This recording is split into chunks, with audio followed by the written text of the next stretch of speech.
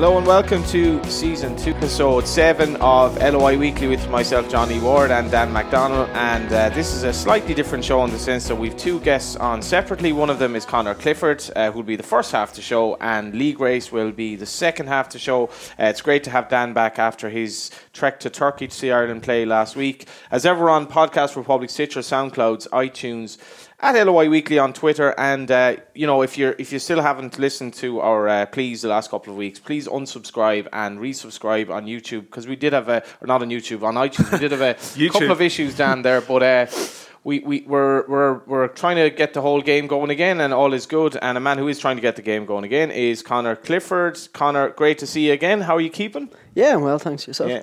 We should mention here, you have to kind of rush off because it's part of your training regime. Yeah. You've been training hard. You're looking... Dan, you had a few kebabs too many in Turkey, you were saying. I was just saying outside, I'm sort of crisis of confidence here in terms of... But we actually haven't been in this... Like, you were in Cheltenham the week before as well. I played Astro on Monday, and I was actually depressed getting off the pitch. I was that bad. Yeah. I went to the gym yesterday and nearly collapsed, and I was like... and you're going to New York for a few days and off to New York for the weekend. Like, the kebabs and the bread and all this, all of a sudden, just really feeling low now at the moment after this. Well, Conor's training like 6 times a day or something. Yeah. He's bounced in to see us. And say What's the nature of your training routine that you've been involved in? Just been training twice a day. Obviously all the weights and stuff like that. But I've got off that now. I've just been doing pure running and cardio, the rowing machine and stuff like that. So hate the rowing machine. Oh, I hate it. Yeah, but it's good. It gets you going, you know. Because Conor, just to explain to people, maybe you aren't fully aware that your ban is up next Wednesday. Next week up, you're off for 6 months. It was obviously to do with gambling offences related to the end of your time in England, which wasn't a particularly happy time.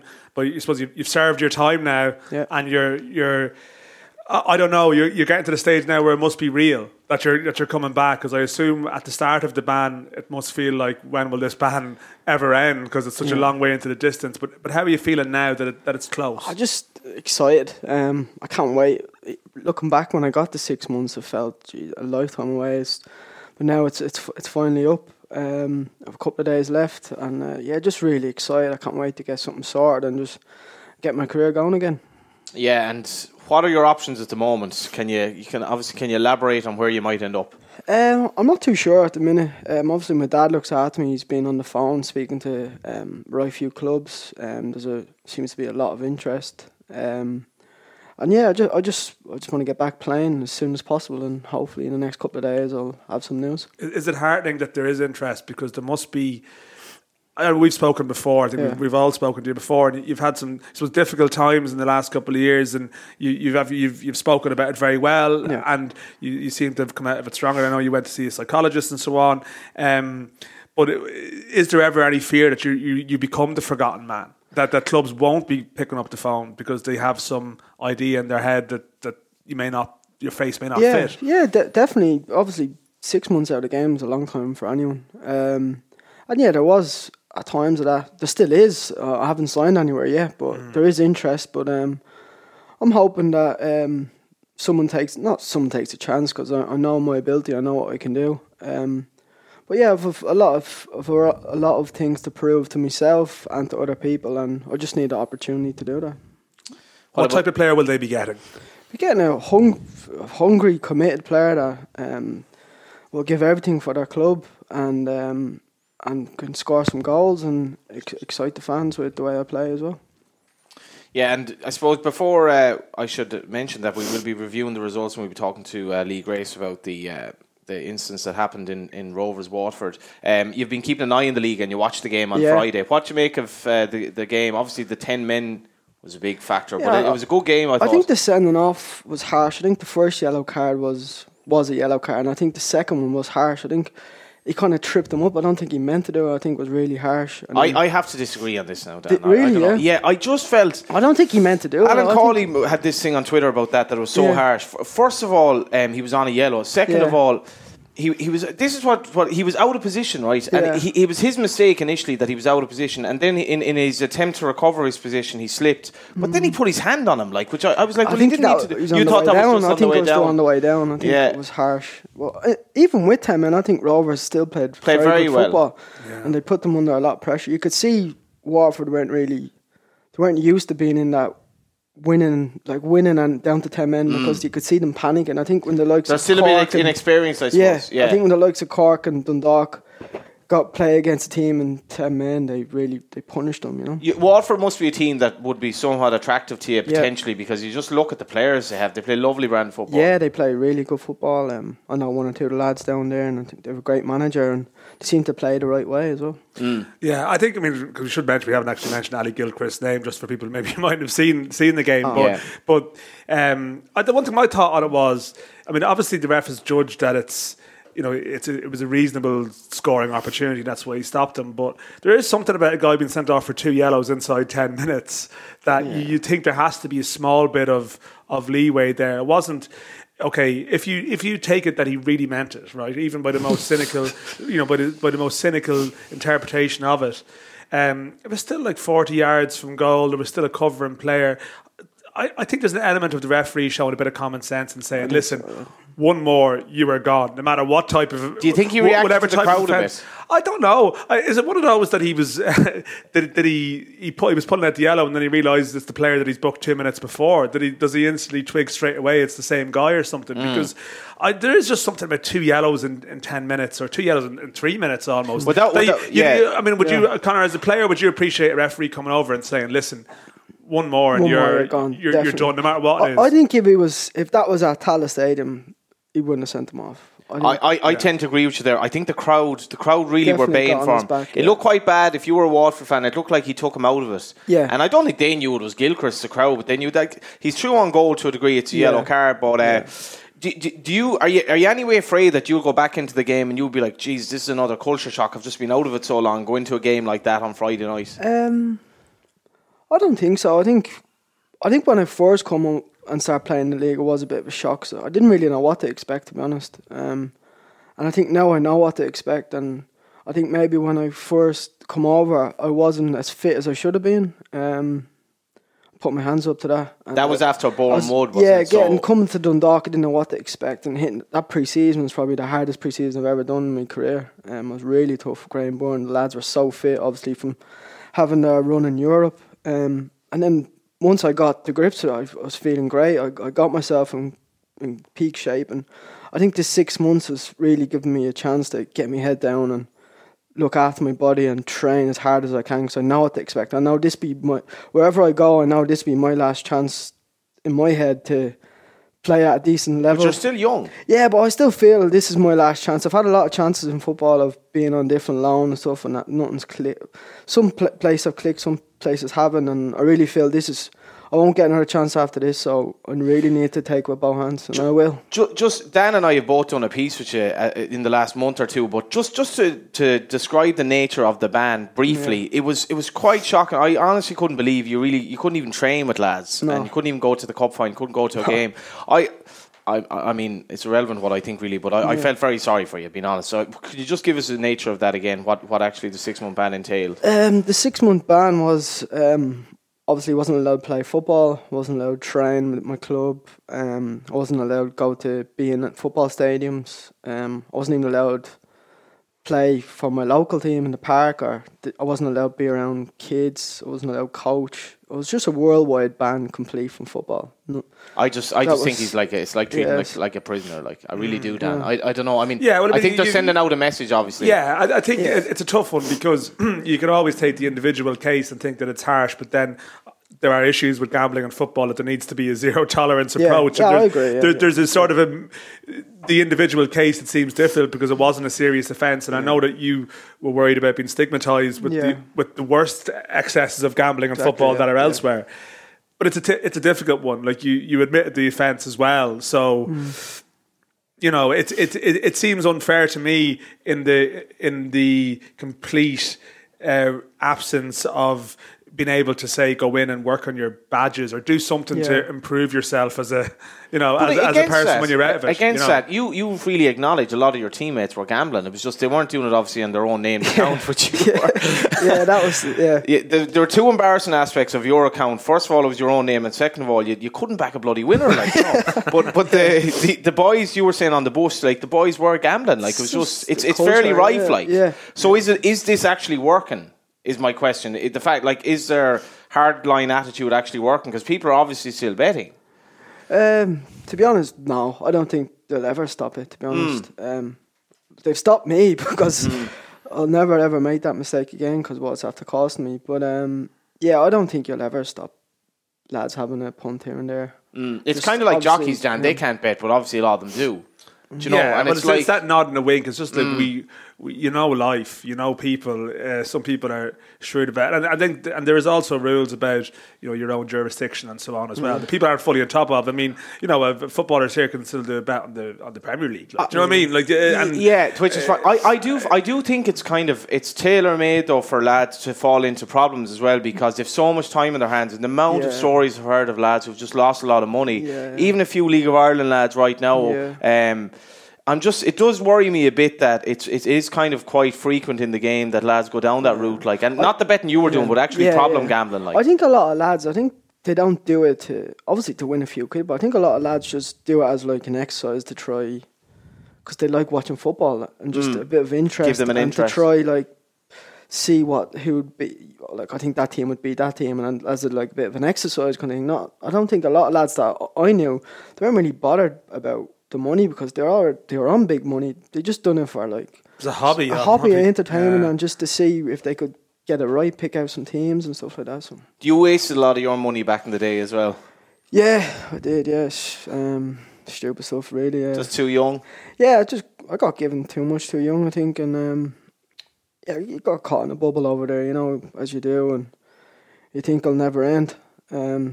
You're spending money on clothes and watches and stupid stuff, really immaterial things that you don't need. And if I had the head on me now, which I did when I was back then, I wish I did have the head on me now. But you live and you learn, as they say, and that's all in the past now, you know. Do you learn more about yourself now in the last couple of years? That I guess you know, when you were 18, you'd never had a disappointment, I guess, in your life. And do you learn more when you've had to encounter a couple of setbacks? Definitely.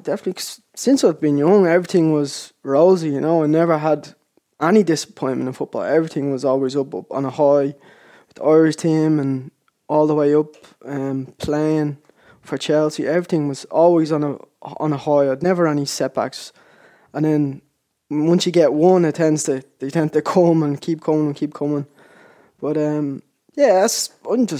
all that's in the past now, you know. I'm really focused on what I have to do now, and I'm in a great place, and I feel great at the minute, to be honest. What about faith in your own ability? Like, if your career trajectory is downwards since the Chelsea days, can you arrest that and bring it back up? Are you confident about that? Yeah, 100%. If I didn't think that, I wouldn't have worked my nuts off all this 6 months.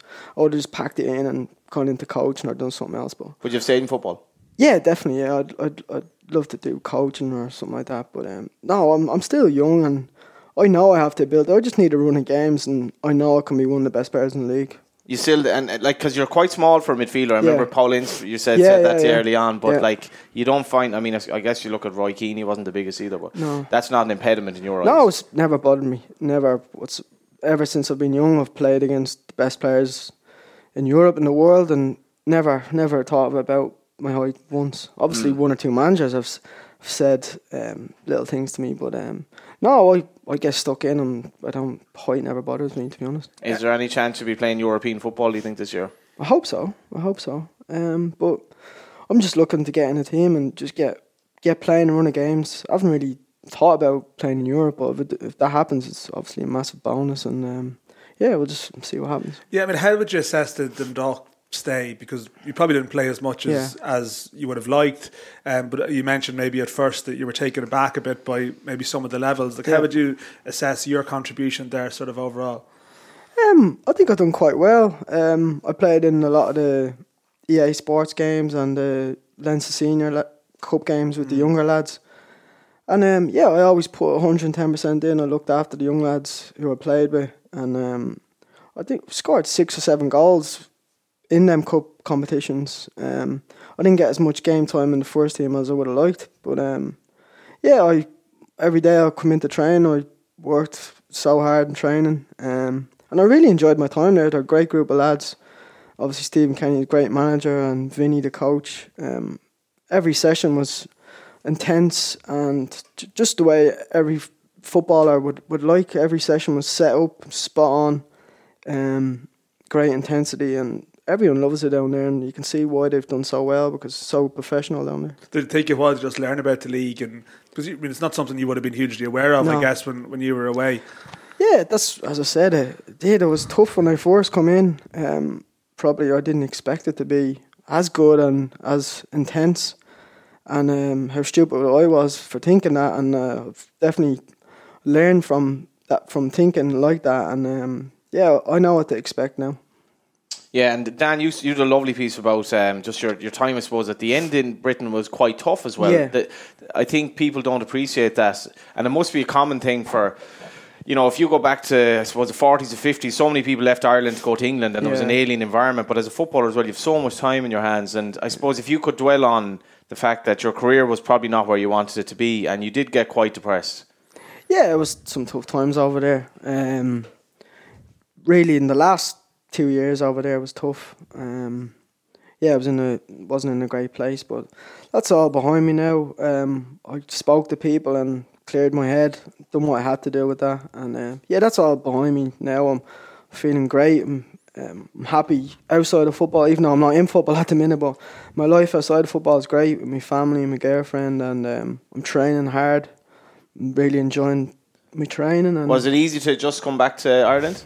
At first it wasn't. It was a bit difficult coming back to my mum and dad's house, because living on my own since I was 17 was, the little things was tough, like my mum giving out to me for dirty room or whatever. But if you went on first dates now, like they'd be so what's your story? Well, I live with my parents, right? My outlet goes to the park to time me when I'm running, and my mother makes my dinner every day. I know. I shouldn't be here. I have a girlfriend. Exactly. But back in Parmasound, Pats would be an obvious fit, would they not? Pats right on my doorstep. I'm a Pats fan. My dad used to take me down there every Friday night. Me and Andy Boyle be in the shed singing the old Pats songs. Did not know that. Yeah, me and Andy. The much lamented shed. Yeah, we'd be down there back in the day singing the songs. But Pats a great club, and it's a possibility anyway. Hopefully. Hopefully, I hope so. Yeah, I hope there's a few options, and hopefully one of them works out. You mentioned Andy Boyle there. You were over with Andy recently, weren't you? In Manchester at the Groves, and you might fight, because you're a huge boxing fan. You both are. I am. Yeah. I'm a big boxing fan. Andy is as well. I knew he was going to the fight, so we met up at the fight and went out for dinner after. So because you've been doing a bit of boxing training though, that's why I was bringing on. How did that come about? I think when I used to come home in the summer, I used to go down to Matchy's Boxing Club. In Ballyfermot, do a bit there, and then obviously in St. Catherine's there's a boxing gym.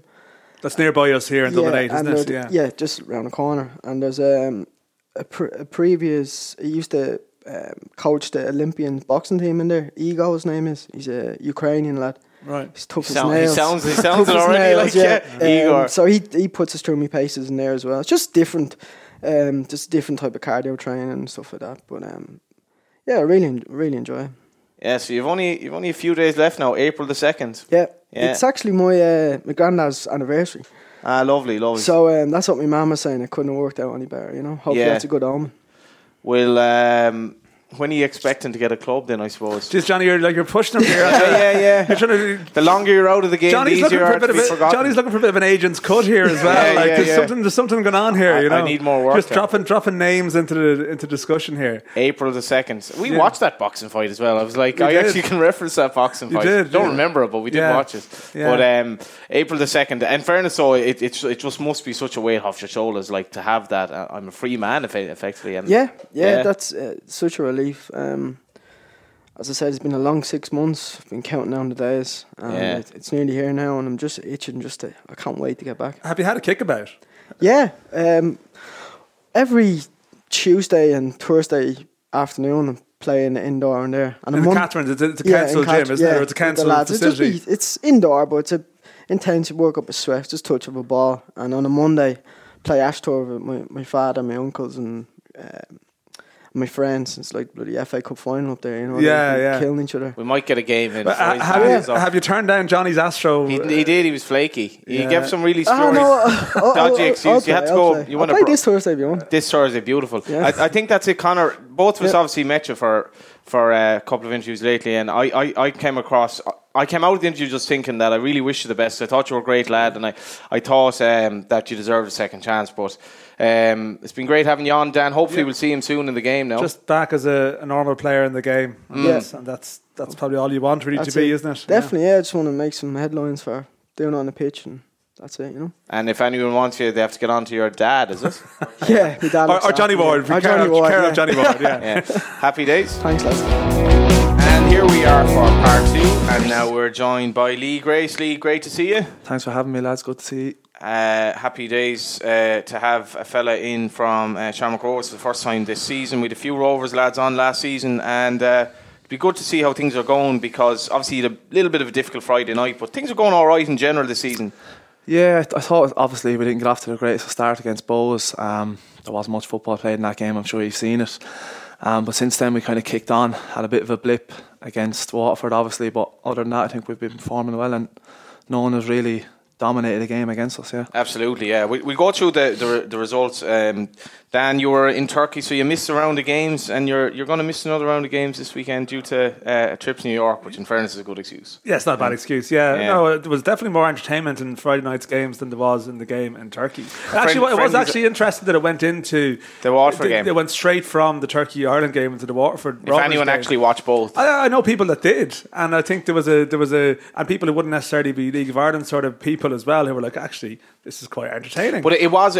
I have to say, Waterford and Rovers, like when they're on their game, play good ball, like, and geez, if Rovers had actually not gotten the sending off, which we were discussing earlier on, I think they could easily have won the game. I think Waterford have been a good addition though. Oh, big time. Like you've brought a team into the league who are full time, who are at a certain standard already, and they've become an extra player at the top half of the big table, time. Which is really good. They're not coming in and just sort of adjusting to the league. They're going to be. And they're bringing good crowds as well. Like they're definite push for Europe. They're going to hang around. Outside chance of pushing for the league. Outside chance. Like I'm saying about 25-1. But talent wise, they're not far. They're not bad now. No, they're not far off. They're not far off. In fairness, they play good football, as you said. And Waterford is a tough place to go. They have a big crowd and.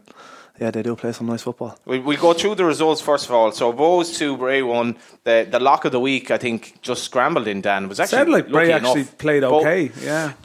I just mentioned my mate Jamie Connors. He goes, yeah, I mean, we've played a lot worse this season and got we played a lot better this season and got nothing out of the game. And then in the same WhatsApp message, he told me he'd spent the whole game in the bar. So I was like, we didn't even watch the game, like. So anyway, he was going on hearsay there. Pats 1, Limerick 0. Burmo on the show last week pops up with a goal. We know what's going to happen this week. Yeah. Lisa, you want to get your act together as well. Not scoring enough goals for the Rovers. Yeah, Waterford 2, Shamrock Rovers 1. And then Saturday, Sligo 0, Dundalk 2. Watched a small bit of that game, Dan, on the match on the Track Champ. Is that legal? Yeah. How was that? Track Champ. Yeah. You're meant to be outside the jurisdiction. Where were you? Where was I? I was in Dublin 8, same thing really. I was in Fatima. It was an illegal stream. Okay, fair enough. We don't have the first division results here. What's going on, Owen? Oh, we do have them. I was in United Park for Drogheda 2, Galway 2. Harps 1, Wexford 0. Cabo went down 3-1 at UCD. Shelsby Cove, big win for Shells there. Saturday, Longford went behind against Athlone and won 5-1. And then Monday night, much to my chagrin, because I had a bet in the game, Drogheda beat Harps 2-1. But Harps down to 10 men and a red card for Cowan for... Actually, I'm just going to bring this up, right, very briefly. So apparently what happened was, right, and it's a bit like Andy Boyle in the Legia Dundalk game that time. And I'll ask you this time, Lee, because apparently Cowan... blocked the ball completely accidentally with his hand. Now, the ball might have been going in, but it was completely accidental and he got sent off. So, if you're a defender, right, your hands are in a natural position, not unnatural, it hits your hand, no intention, you're sent off and it's a penalty. Your head is gone, really, isn't it? There's not much you can do. Like some refs obviously give that and some don't. Some would obviously just give a penalty, don't give you a red. It was obviously in the box. Yeah.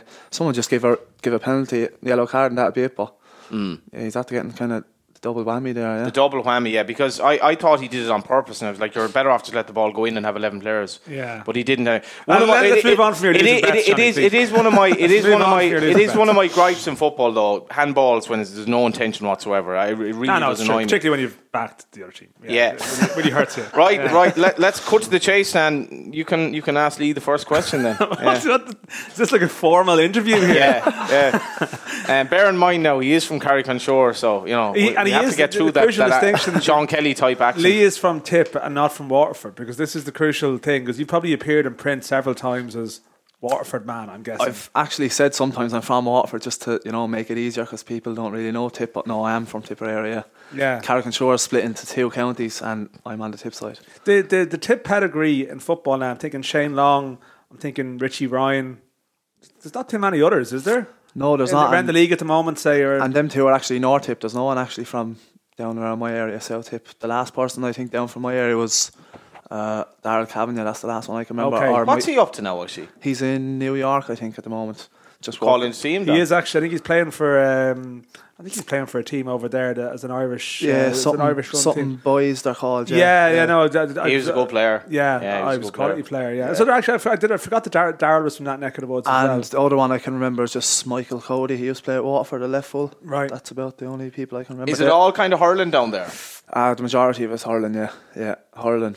Not so much football, but yeah, hurling is the big one down there. Your background is I was actually talking to Shane Keegan about this. Your background is bizarre. I'm not sure if many people know this, but you were recommended to Shane Keegan by a referee who actually refs in the league. I'm not going to name him, primarily because I can't remember his name. But a fella was reffing a game you were playing in. Can you elaborate on this story? Because I thought it was fascinating, and Shane took his advice, and here we are today. You're on LOI the referee, his nickname is Mash. Actually, I don't even know his full name now, to be honest. If you're listening, Mash, I'm sure he'll hear it sometime. But yeah, Mash, I think Shane only told me this. I didn't know this at all. He recommended me too. What level was this? Sorry, were you playing? I was playing junior in Waterford City with Carrick United. So he recommended me. But while I was in the army, on the Irish Army team, there was a couple of Wexford youth players on that, and they also said to Shane. So a week or two after I came back from France, playing with the army team, Shane came and watched me, and yeah, that was it really. The army. What was the background behind you going to the army? I just always wanted to go to the army. To be honest, if I didn't get to play football, I wanted to go to the army. And what was the motivation? I don't know. A few of my friends went in and they liked it, and I just liked the outdoors and all the adventure stuff really. Yeah, so I just went for it, and I eventually got in. It took me 3 attempts to get in, but I got in, and then luckily enough I got into football because of it. That's an intensive fitness test though, the army, isn't it? The process of getting in. It's a fitness test. I wouldn't say it's intense. If you can't pass it, there's something wrong. Like basically, it's not the toughest fitness test to get in. But once you're in, the fitness is high quality. Yeah. Yeah. So is it in a strange way? Has it been preparation for the life that you've gone into? Well, yeah. I took a few things out of the army. I mean, discipline. The fitness level side of it. Yeah, I've taken a lot out of the army, so I can't say a bad word about it. Where were you based? I trained in Limerick. I then got transferred to Kilkenny once I passed out. Once I became an actual soldier, if you say. I was in Kilkenny then for about a year, and then obviously I left for Galway. Is it not annoying that would you join the army with a view to going abroad for like the Lebanon or something like that, or are you realistic that it mightn't happen? Obviously everyone joins just to do that. They want to see that side of the world and do their tour away. Actually, 2 of my friends that I trained with are actually going in the next 2 weeks. So if I had stayed, I would have been going with them. Where are they going? They're going to Syria. Wow. Yeah. Is that the Golden Heights or? Golden Heights. Yeah, for 6 months. So I would have been going with them, but obviously I'm not. Stephen Bradley wouldn't be a fan of you heading off the Golden Heights. I don't think so. I see Rovers did Rovers go to the army barracks in the off season? Was there some? We did. We went to McKee Barracks in Dublin. Yeah, it was good crack. I was well used to it. I was going to say, were you strolling around sort of with the swagger going? And I kind of knew what was coming for us, but the boys didn't. So yeah, I didn't get any surprises once we got pushed through our paces. Any people struggle in particular? I won't name names. There's a few people struggling.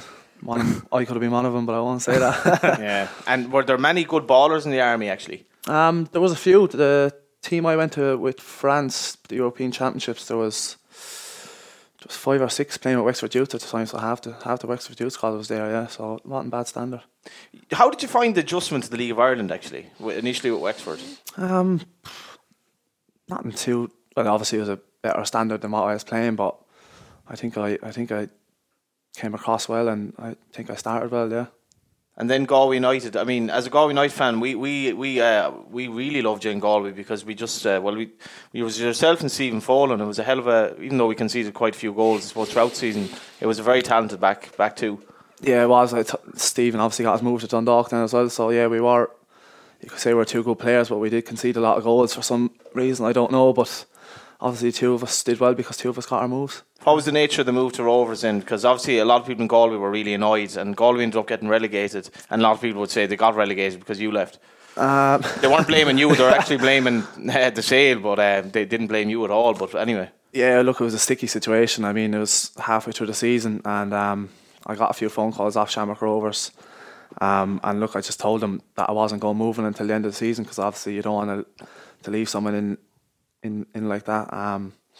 But they kept calling back, and they kept offering the board of Galway money, obviously, and then the board obviously accepted the money they offered. So they kept coming back to me, and I kept saying no. And it was the third or fourth time they came back, they offered me something I couldn't turn down, so I just had to take it.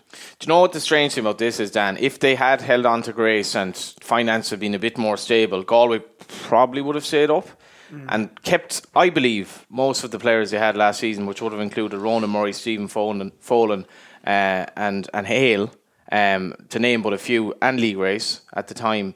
And he was heading off. We've just been told he was leaving at the end of the season. Right. Fair enough. He was done. He was gone. Get over it, pal. But he was done. It's just funny the way things work out, because the board just needed the money at the time, and they would say if Lee Grace's money hadn't come in, they mightn't have got through the end of the season. But that's the margins in the league, Johnny. Like, think of, there's many teams you can go back over in the last 8 or 9 years and say, if something hadn't happened, if that team hadn't split up, what a team they could have been, you know. And that's why what we've lacked is that real consistency of squads for like 3-4 years at a time. Maybe we're getting towards it a small bit now, but I'm sure if you look back to, you know, the breakup of various sides that have gone down over the years, if they kept them all together, or something you've touched on before, if people didn't need to leave Galway in the first place, you know, if Stevie O'Donnell was in Galway, if Daryl Horgan had been in Galway, if all the Galway lads had been, you know, at Galway, or even the Galway Patrick Mayo lads, Hoban, David Ford, Rory Gaffney. Yeah, it would have been a pretty decent. But that's just the nature of it is the players that are pro players have to follow where the pro contracts are effectively. How did you find your time in Galway? Oh, I loved it. I mean, I lived with Gary Shanahan, Kevin Devaney, and a couple of the young fellas then. It was great crack, great city, and yeah, I enjoyed my football up there. But just to explain, we had someone like Conor Clifford then earlier, who was a full-time footballer from the age of 15. Whereas when you went to Galway, that was your first year as a full-time pro. How old were you then? It was like 20. I was 20 when I went to Galway. I was 22 or 3. Was I? Yeah. And how did you find the adjustment to suddenly being a full-time footballer and that actually being your, not something you did around your other commitments? This was your world, I guess. Yeah, it was strange because obviously in the army you're always on the go. You're working Monday to Friday, sometimes the weekends, and then just a sudden change to football where you have a lot of downtime and a lot of time to kill, basically. Yeah, but look, who doesn't want to be a professional footballer at the end of the day? And I couldn't say anything bad about it. Yeah. Did you think at what point in your career did you realise at Wexford actually full-time football now is possibly an option for me? Well, when I heard Shane got the Galway job and I knew they were full-time, I knew he had an interest in me. He obviously liked me because he brought me into Wexford, and I thought I did well at Wexford, so I was kind of hoping that he would bring me with him, and eventually he called me and he did bring me with him, so I'm grateful of that, yeah. The first kind of knowledge I had of Shane being a big fan of Lee was when, do you remember at the start of the podcast we did you have to pick one player from, we did a thing last season where you had to pick your best 11 in the league, but you could only pick one player from any given team, which meant that there were 12 teams and you had to pick 11 teams, and he picked you centre back. He was the one Galway player he picked, and so I said, this Lee Grace lad must be quite good. And you seem to have you have a unique way of playing, I think, as well. You're kind of on the edge, but you're comfortable on the ball as well, and you seem to be it seemed to be kind of like you were a rough diamond maybe when you came along, but just a lad that loved defending as well, I suppose. Yeah, look, I do love defending, and I obviously love playing out with the ball as well. We're told that Rovers now to play with the ball. Even at Galway, I tried my best to play with the ball. But yeah, at Rovers, we're told to play out, and I'm happy to do that. And as you said, I love defending as well. How did you find the adjustment to Shamrock Rovers from Galway? Yeah, look, it was a step up, with no disrespect to Galway. Rovers is obviously the biggest, if not one of the biggest clubs in the country. Just the setup itself with the academy and everything is just it's just another level. It's just another level. And you're based out in like, it's your first time living in Dublin, I'm guessing, is it? And, yeah, first time, yeah. And you're based in Roadstone, is it, yourself? Yeah, just across the road from the training pitch. There's 7 or 8 of us in the house. It's fairly packed, but it's a good crack. It's like a mansion, is it? Or what's it's big now, in fairness, it's big. And who have you got in there then? From the myself, Ali Gilchrist, Ethan Boyle, Joel Coolstrain, Kevin Horgan. Don't want to forget anyone else. Sam Bowen. That's 6, I think, including yourself. All seem to be nearly defenders as well, or goalkeeper. Yeah. Who else is in there? Greg Bulger.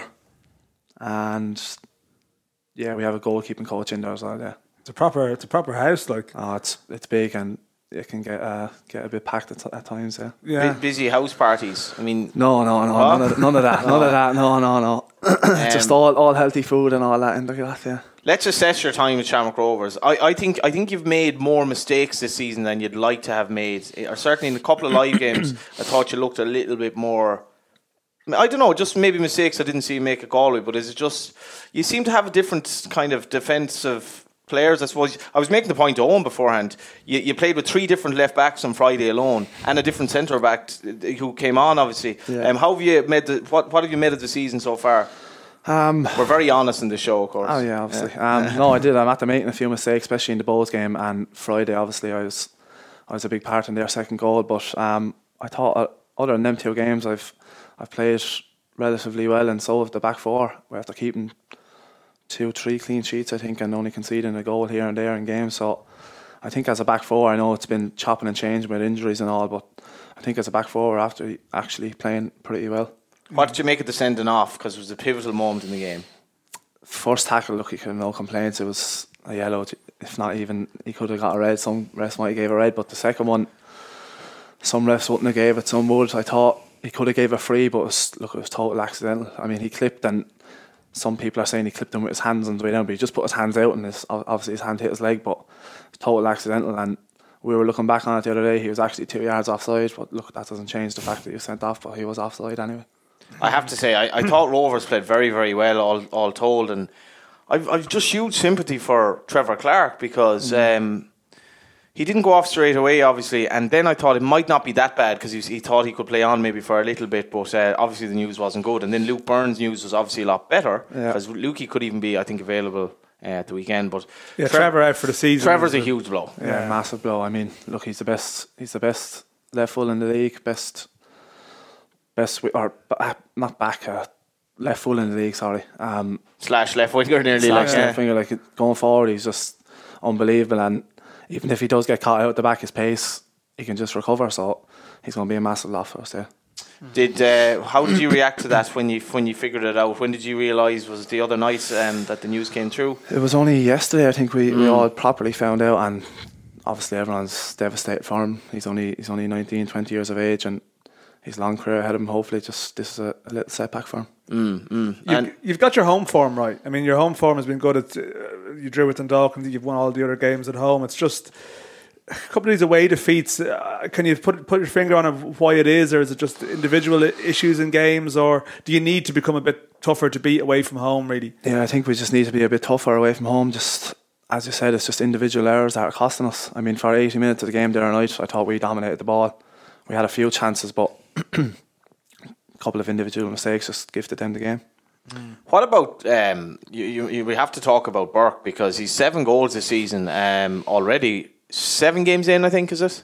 Yeah, I think so. Dundalk haven't conceded at all, and Graham Burke has. Yeah. But Rovers have played 8 games actually. Yeah. I was actually very annoyed with RT's kind of the way they directed the replays on Friday night because his goal was obviously amazing, but the touch and pass he did for in the second half for Carr.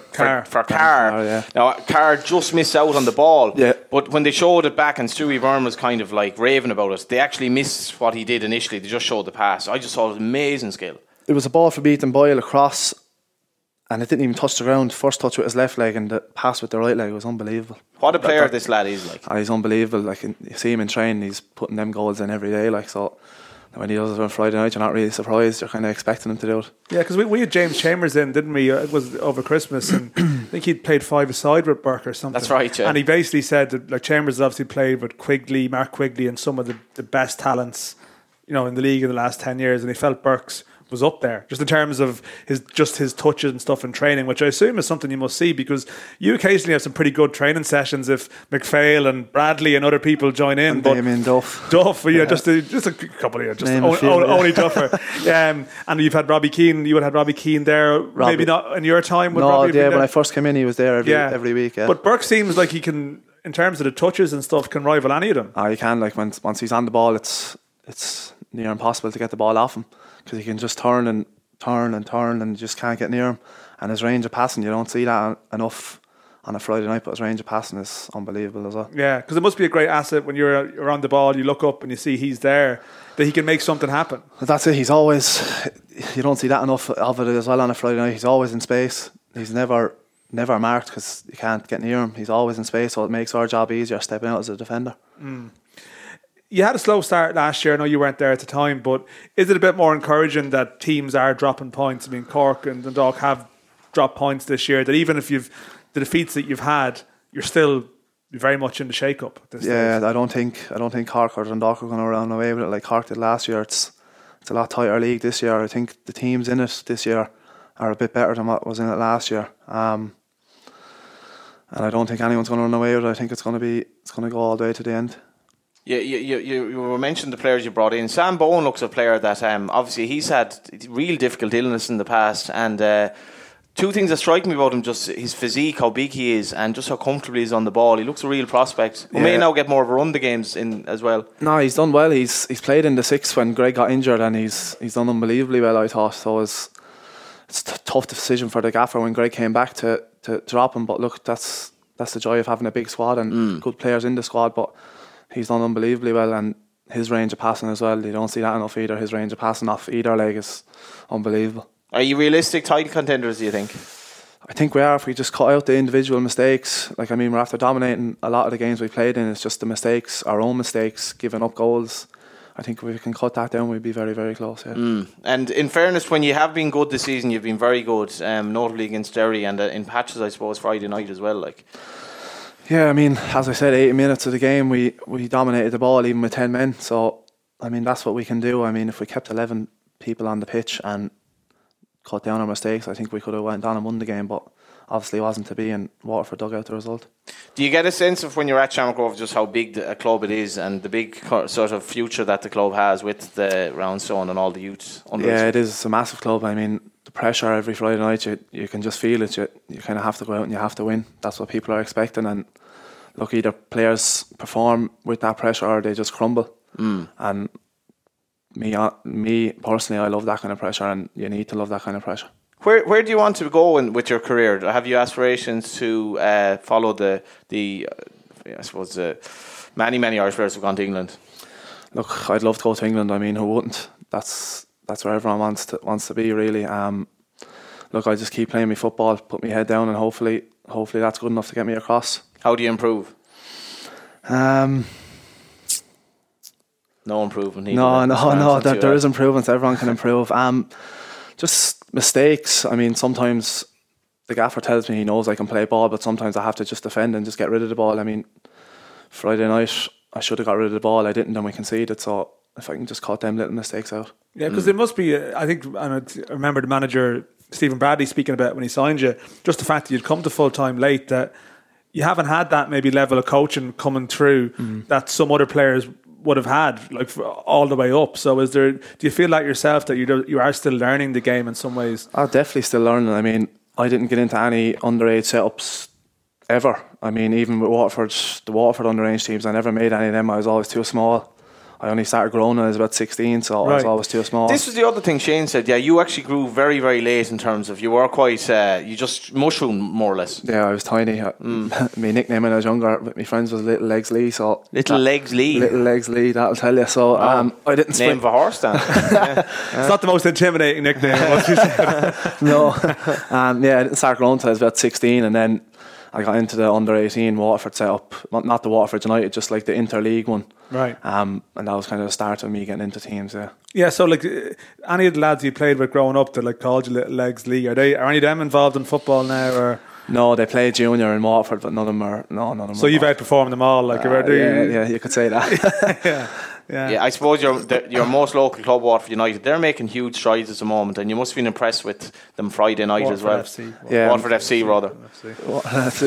Yeah. Obviously, look, they're after getting a new owner, and he's after throwing a lot at it. And yeah, as you said, they're after coming on strides. I mean, they're up now. Thurs are challenging like straight away, and I thought they would with the signings they made, and with the money they're throwing at it. But no, even the crowds they get every Friday night, they're getting over 1,000 every. What was the atmosphere like Friday night? Yeah, it was good, very good. Our fans obviously bring a good crowd to every away game, but their crowd was fairly lively as well. Where can the League of Ireland improve actually from your short spell of being there? Are there things that it can improve on in terms of facilities for players, pitches, underage, anything you've picked up along the way? Some facilities, yeah, I won't name them now, but some facilities need upgrading definitely.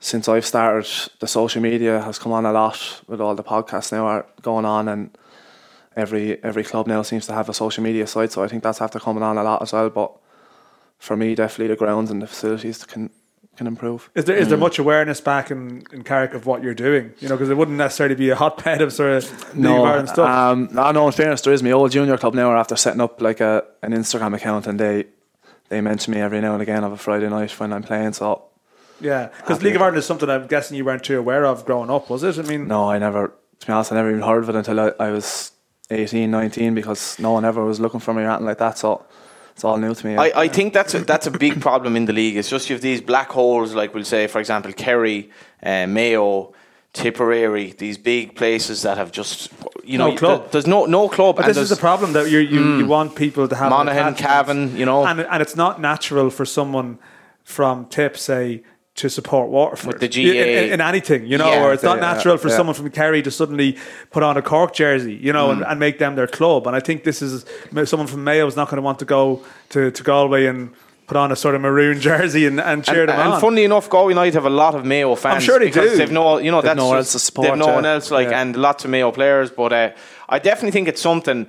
If you look at Athlone, the way Athlone are at the moment, I think like the FAI should really be pursuing, like looking for more clubs to join the league as best they can. I know it's a huge outlay, but you had Thurles back in the day. Obviously, there's been talk of Tralee Dynamos down the years. I think it'd be great anyway. Yeah, definitely. I mean, as you said, there's counties there with great players in them. They're just not getting picked up, and they're just obviously as they get older, then they're just like, I'm never going to get picked up, so they just go on to some other sport or just give up altogether. So I think it is something they could improve on, and because do you think there's guys you might have played against when you were younger that would have had the ability if they'd got into a setup at an earlier age? Yeah, I think like when you're young, you need to get into a setup that's as professional as it can be, because if you're not, you're in playing with players that they're not at the standard you're at, and you're just getting sick of it, and people are not acting professional and all that, and then you just lose interest, and there is players being lost like that.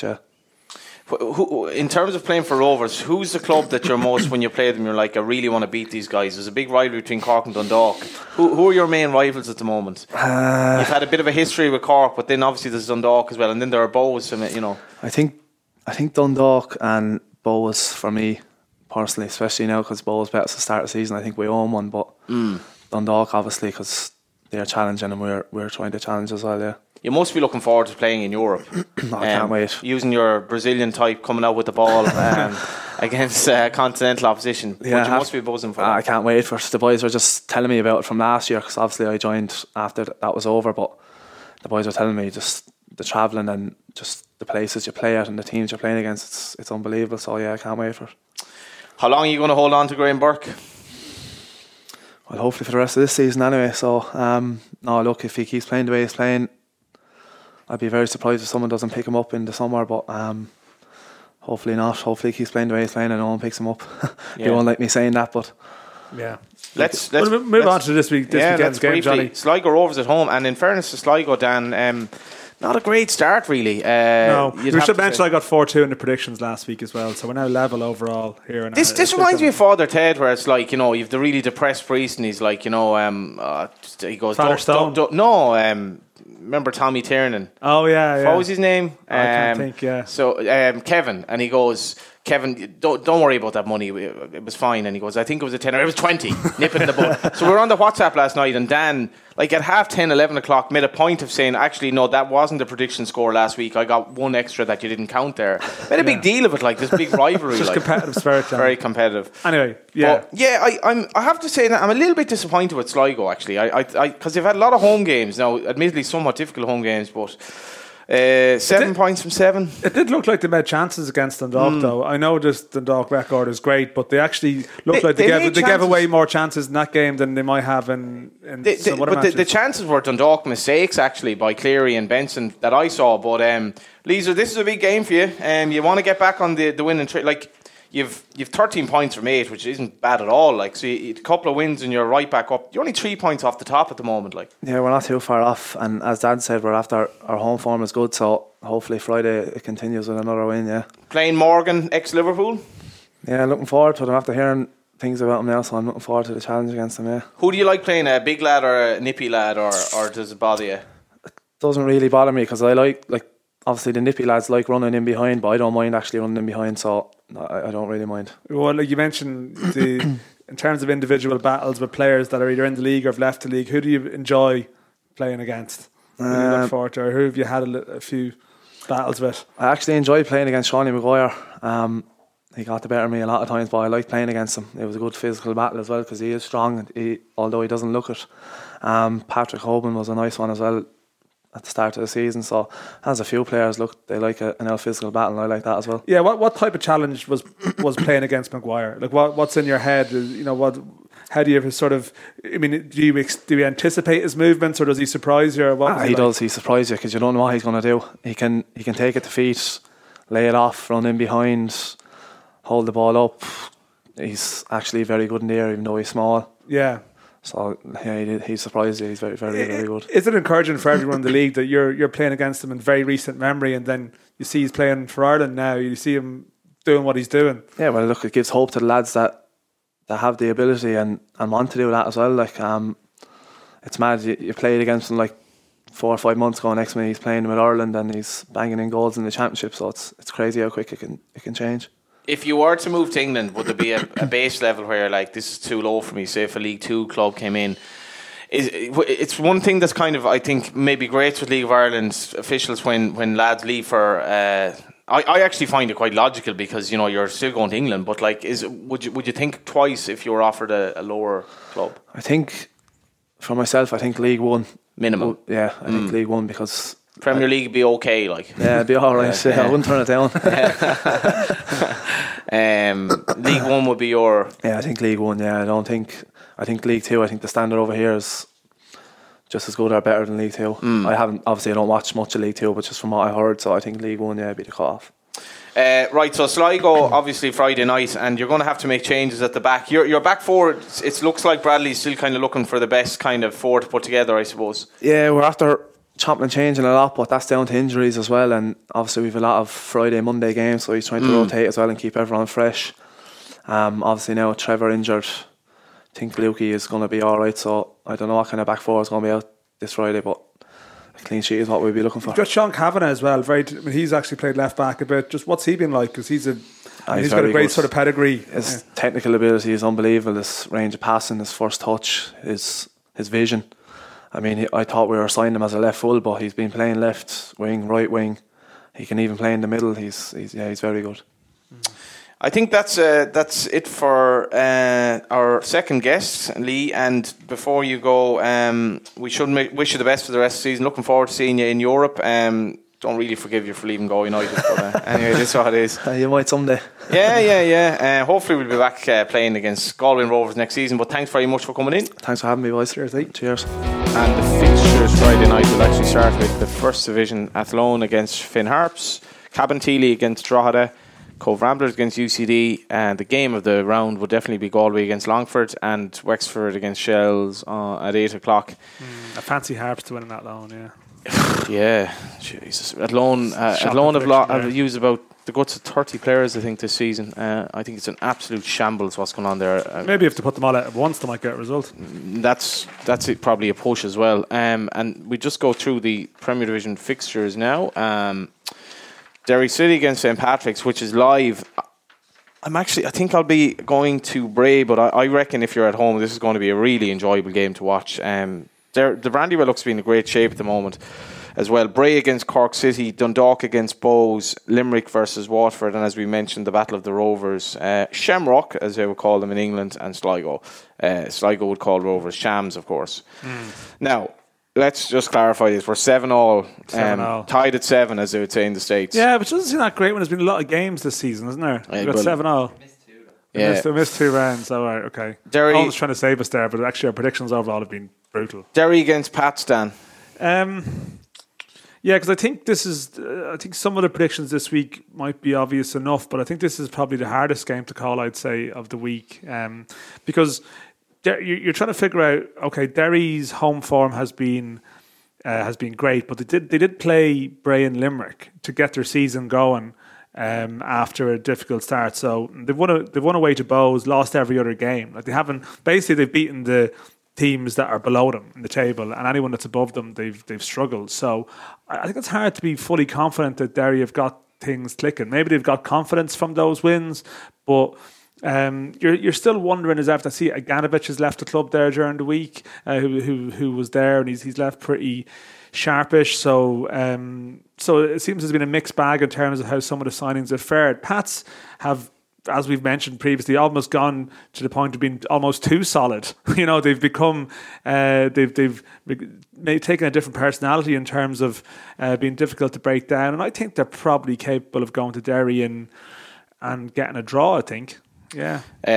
I'll go for an away win. An away win?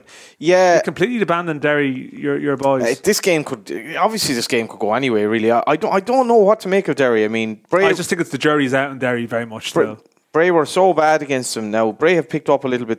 They seem to play well against Bows, but I mean they were down to 10 men and they conceded 4 goals after that. Derry have a lot of talent, but I agree with you on Pats. They're not really conceding goals and just again, I think Fagan didn't play last week. I'm not sure. Keegan. Yeah. So Keegan that's started. The issue. They have issues up front, but good side Pats actually. Bray against Cork. It did seem like Bray played better against Bows, and there probably are, they still have experienced players there. They're going to get a result at some stage to get them going. I just find it hard to believe that this will be the match that they would do it. I think it would be cataclysmic for Cork to drop points away to Bray. Dan, how have they scored only 4 goals? You look at players like McCabe, who's been sort of... McCabe and Green. And particularly, Green has had a very quiet season by the looks of it so far. To me, it's not functioning at Bray, notwithstanding their defensive difficulties. Yeah, I mean, it did seem like they played much better away to Bows on Friday, and you hope for their sake there's some kind of upturn coming, because it will be a bit of a shambles of a season if you have one club completely cut adrift. Okay, I know there's a playoff place that the others could be battling to avoid, but their crowds are going to be absolutely horrendous. They're going to drag everyone else's averages down if they're completely gone. They already are doing a good job of it, and it's going to get worse. I mean, in the long run, they're probably the club you would miss the least, but still, you want them to be competitive, and they need to get a result. I don't think it's going to be here, though. I think Cork didn't play, obviously, with their game against Derry being off due to international call-ups, so Cork will be fresh. It's not as if the fatigue of games is going to be troubling them. So, yeah, I think it's all there for Cork to go and win. Now, Dundalk against Bows. You're agreeing. Sorry, yeah, way win there. Dundalk against Bows.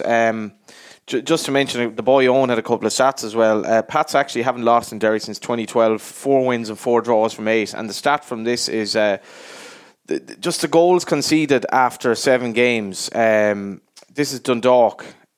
None this season. 7 last season. 4 in 2016. 1 in 2015. Well, 2015, although 2016 was the European year, I think 2015 was their most dominant year domestically, when that was Richie Towell's sort of 30-goal year or whatever, however many he scored, and it was a double winning year as well, and they really bossed things that year. And I think there's positive signs. As much as they gave chances away, I was looking, they did a squad photo yesterday, Dundalk, and I think I counted like 24 players.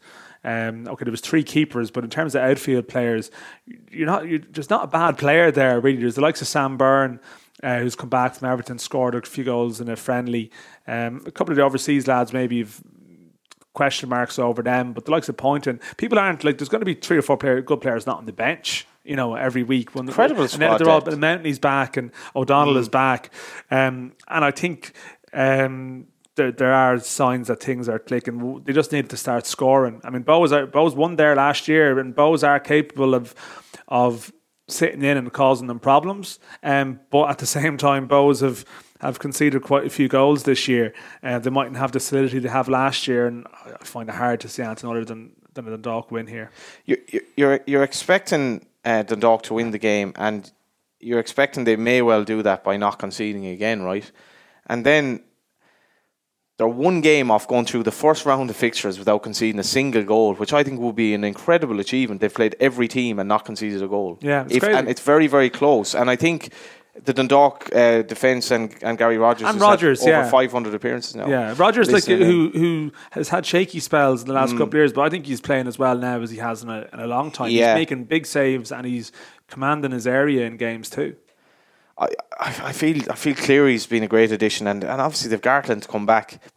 But again, with the proviso, I wouldn't be amazed if Bows got a goal or shocked them. They're going to go with the home window anyway, and Dundalk then to close the gap, I suppose, in Cork, who we're expecting to win as well. Limerick Waterford. This is an interesting one, Dan. Like Limerick, Barrett has them quite solid in the sense that they've conceded 17, but apart from that the couple of mad games, they've actually been tight enough at the back. But their 4 goals is very, very poor. Yeah, and obviously the pitch is going to be a bit of a leveler here. If there's going to be a surprise this week, I think Waterford now have to deal with a certain expectation, which is now to almost go and win these games. Although Waterford are the new team, but they are certainly they're much better resourced than Limerick. And now that they're up there challenging, it's a certain pressure they have to deal with to go in here and efficiently win. And they did it in Sligo, albeit with a 90-minute goal. But I could see Limerick maybe getting a result here, because the one thing, Doofus has done very well, Akinadi hasn't quite ignited, and there have been times where Waterford have been very competitive in games, but they've still only scored 9 goals. They've still 9 goals in 7 games, and I just think if it's a difficult pitch and it's hard to play on, I could see this game almost being a bit of a stalemate and a draw. In the consequence. I'm actually, my lock of the week is Waterford here. I really like the Waterford team. I think they're a lot better than Limerick, despite the leveler, as you mentioned, of the pitch. I can see the point, but they could be frustrated. But Rovers v Rovers. I was looking at the odds earlier in the week. Sligo were sort of 10-1. That's mad. I think that's very big now. I think it's gone now. But in any event, we do get the odd text every week, though, that you seem to go against Rovers every week. No, well, I actually didn't go. I think last week I either tipped them to draw or either nick a win. I actually thought Rovers were excellent in Waterford, considering to be down to 10 men so early, and what some people would say harshly, the chances they created. There's a lot. They've a lot of positives in that team. And I've massive sympathy for them with the Clark situation, because so much went wrong in that game, which really they didn't deserve. Yeah. And I just mention if for Trevor Clark, I really, really hope that he comes back just as soon as possible, because I think he's such a terrific talent, massive fan of him, and I was just delighted that our former guest Luke Byrne, his injury wasn't serious, which looked like it might be as well. Yeah. Now on the flip side, Sligo, it's hard to know what to make of them. They've been good and bad, I suppose. Yeah, well, they've had so many home games as well, and yet their points total is pretty low. So, they got the win in Bray, which is huge. If it wasn't for that, they'd be, we'd be having a different discussion about. That's a very good point. Where they're set. I think the one thing about Rovers is, and losing Clark is a huge blow, and certainly the energy, like he missed the first couple of games of the season with suspension, and then the energy he brings when he's there, it's going to be hard to replace it, but they do have a squad that probably can replace him to a degree. I mean, we mentioned Luke, we mentioned the fact that Sean Kavanagh can play there. They do have a bit of depth and a bit of quality there, and they were killed last year by Graham Burke getting injured at a bad time, and I mean they can't withstand another comparable setback for Clark to another big player, but they can maybe cope by losing one. But I do fancy them to win this game because, again, I think Sligo look like they'll give you chances. They conceded bad goals against Dundalk. They conceded 13-7 when they played a lot of games at home. And Rovers will score. Rovers are actually the highest scorers. Now I know the Bray game, the Derry game. Sorry, that skews it a bit. But at home, they are able to cut teams open, and they have quality. You can debate whether they have the outstanding striker, that central striker, but they have sort of players around midfield who can chip in with goals too. I think they'll be sore after last week, and I think you'll probably get a response from them to get to 3 points here. They've 12 wins and 4 draws from their last 18 games at home, which is fair achievement. I think Rovers' biggest issues at the moment for me are in goal, up front, and trying to get the best out of Ronan Finn, actually. Well, I just think their issue is that they just need to become hard. We touched on it a bit with Lee, to become harder to beat. Like they've lost 3 games. They lost so many games last year. Like they need to become a team that can go to Cork. Waterford was difficult circumstances, that bows, and just get a scabby point.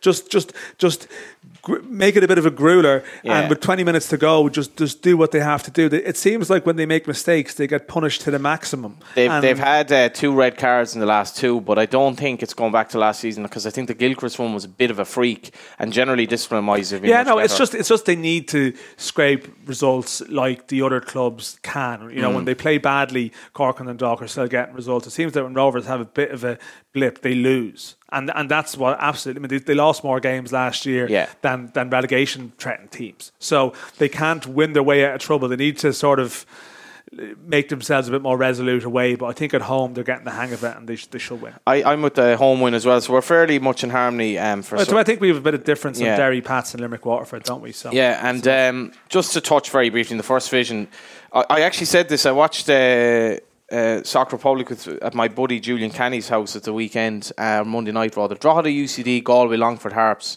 are the top 5, and I think that's exactly how the top 5 might finish at the end of the season. But that 5, the Shells could be up there too. Shells will be the only flying behind scoring a few goals.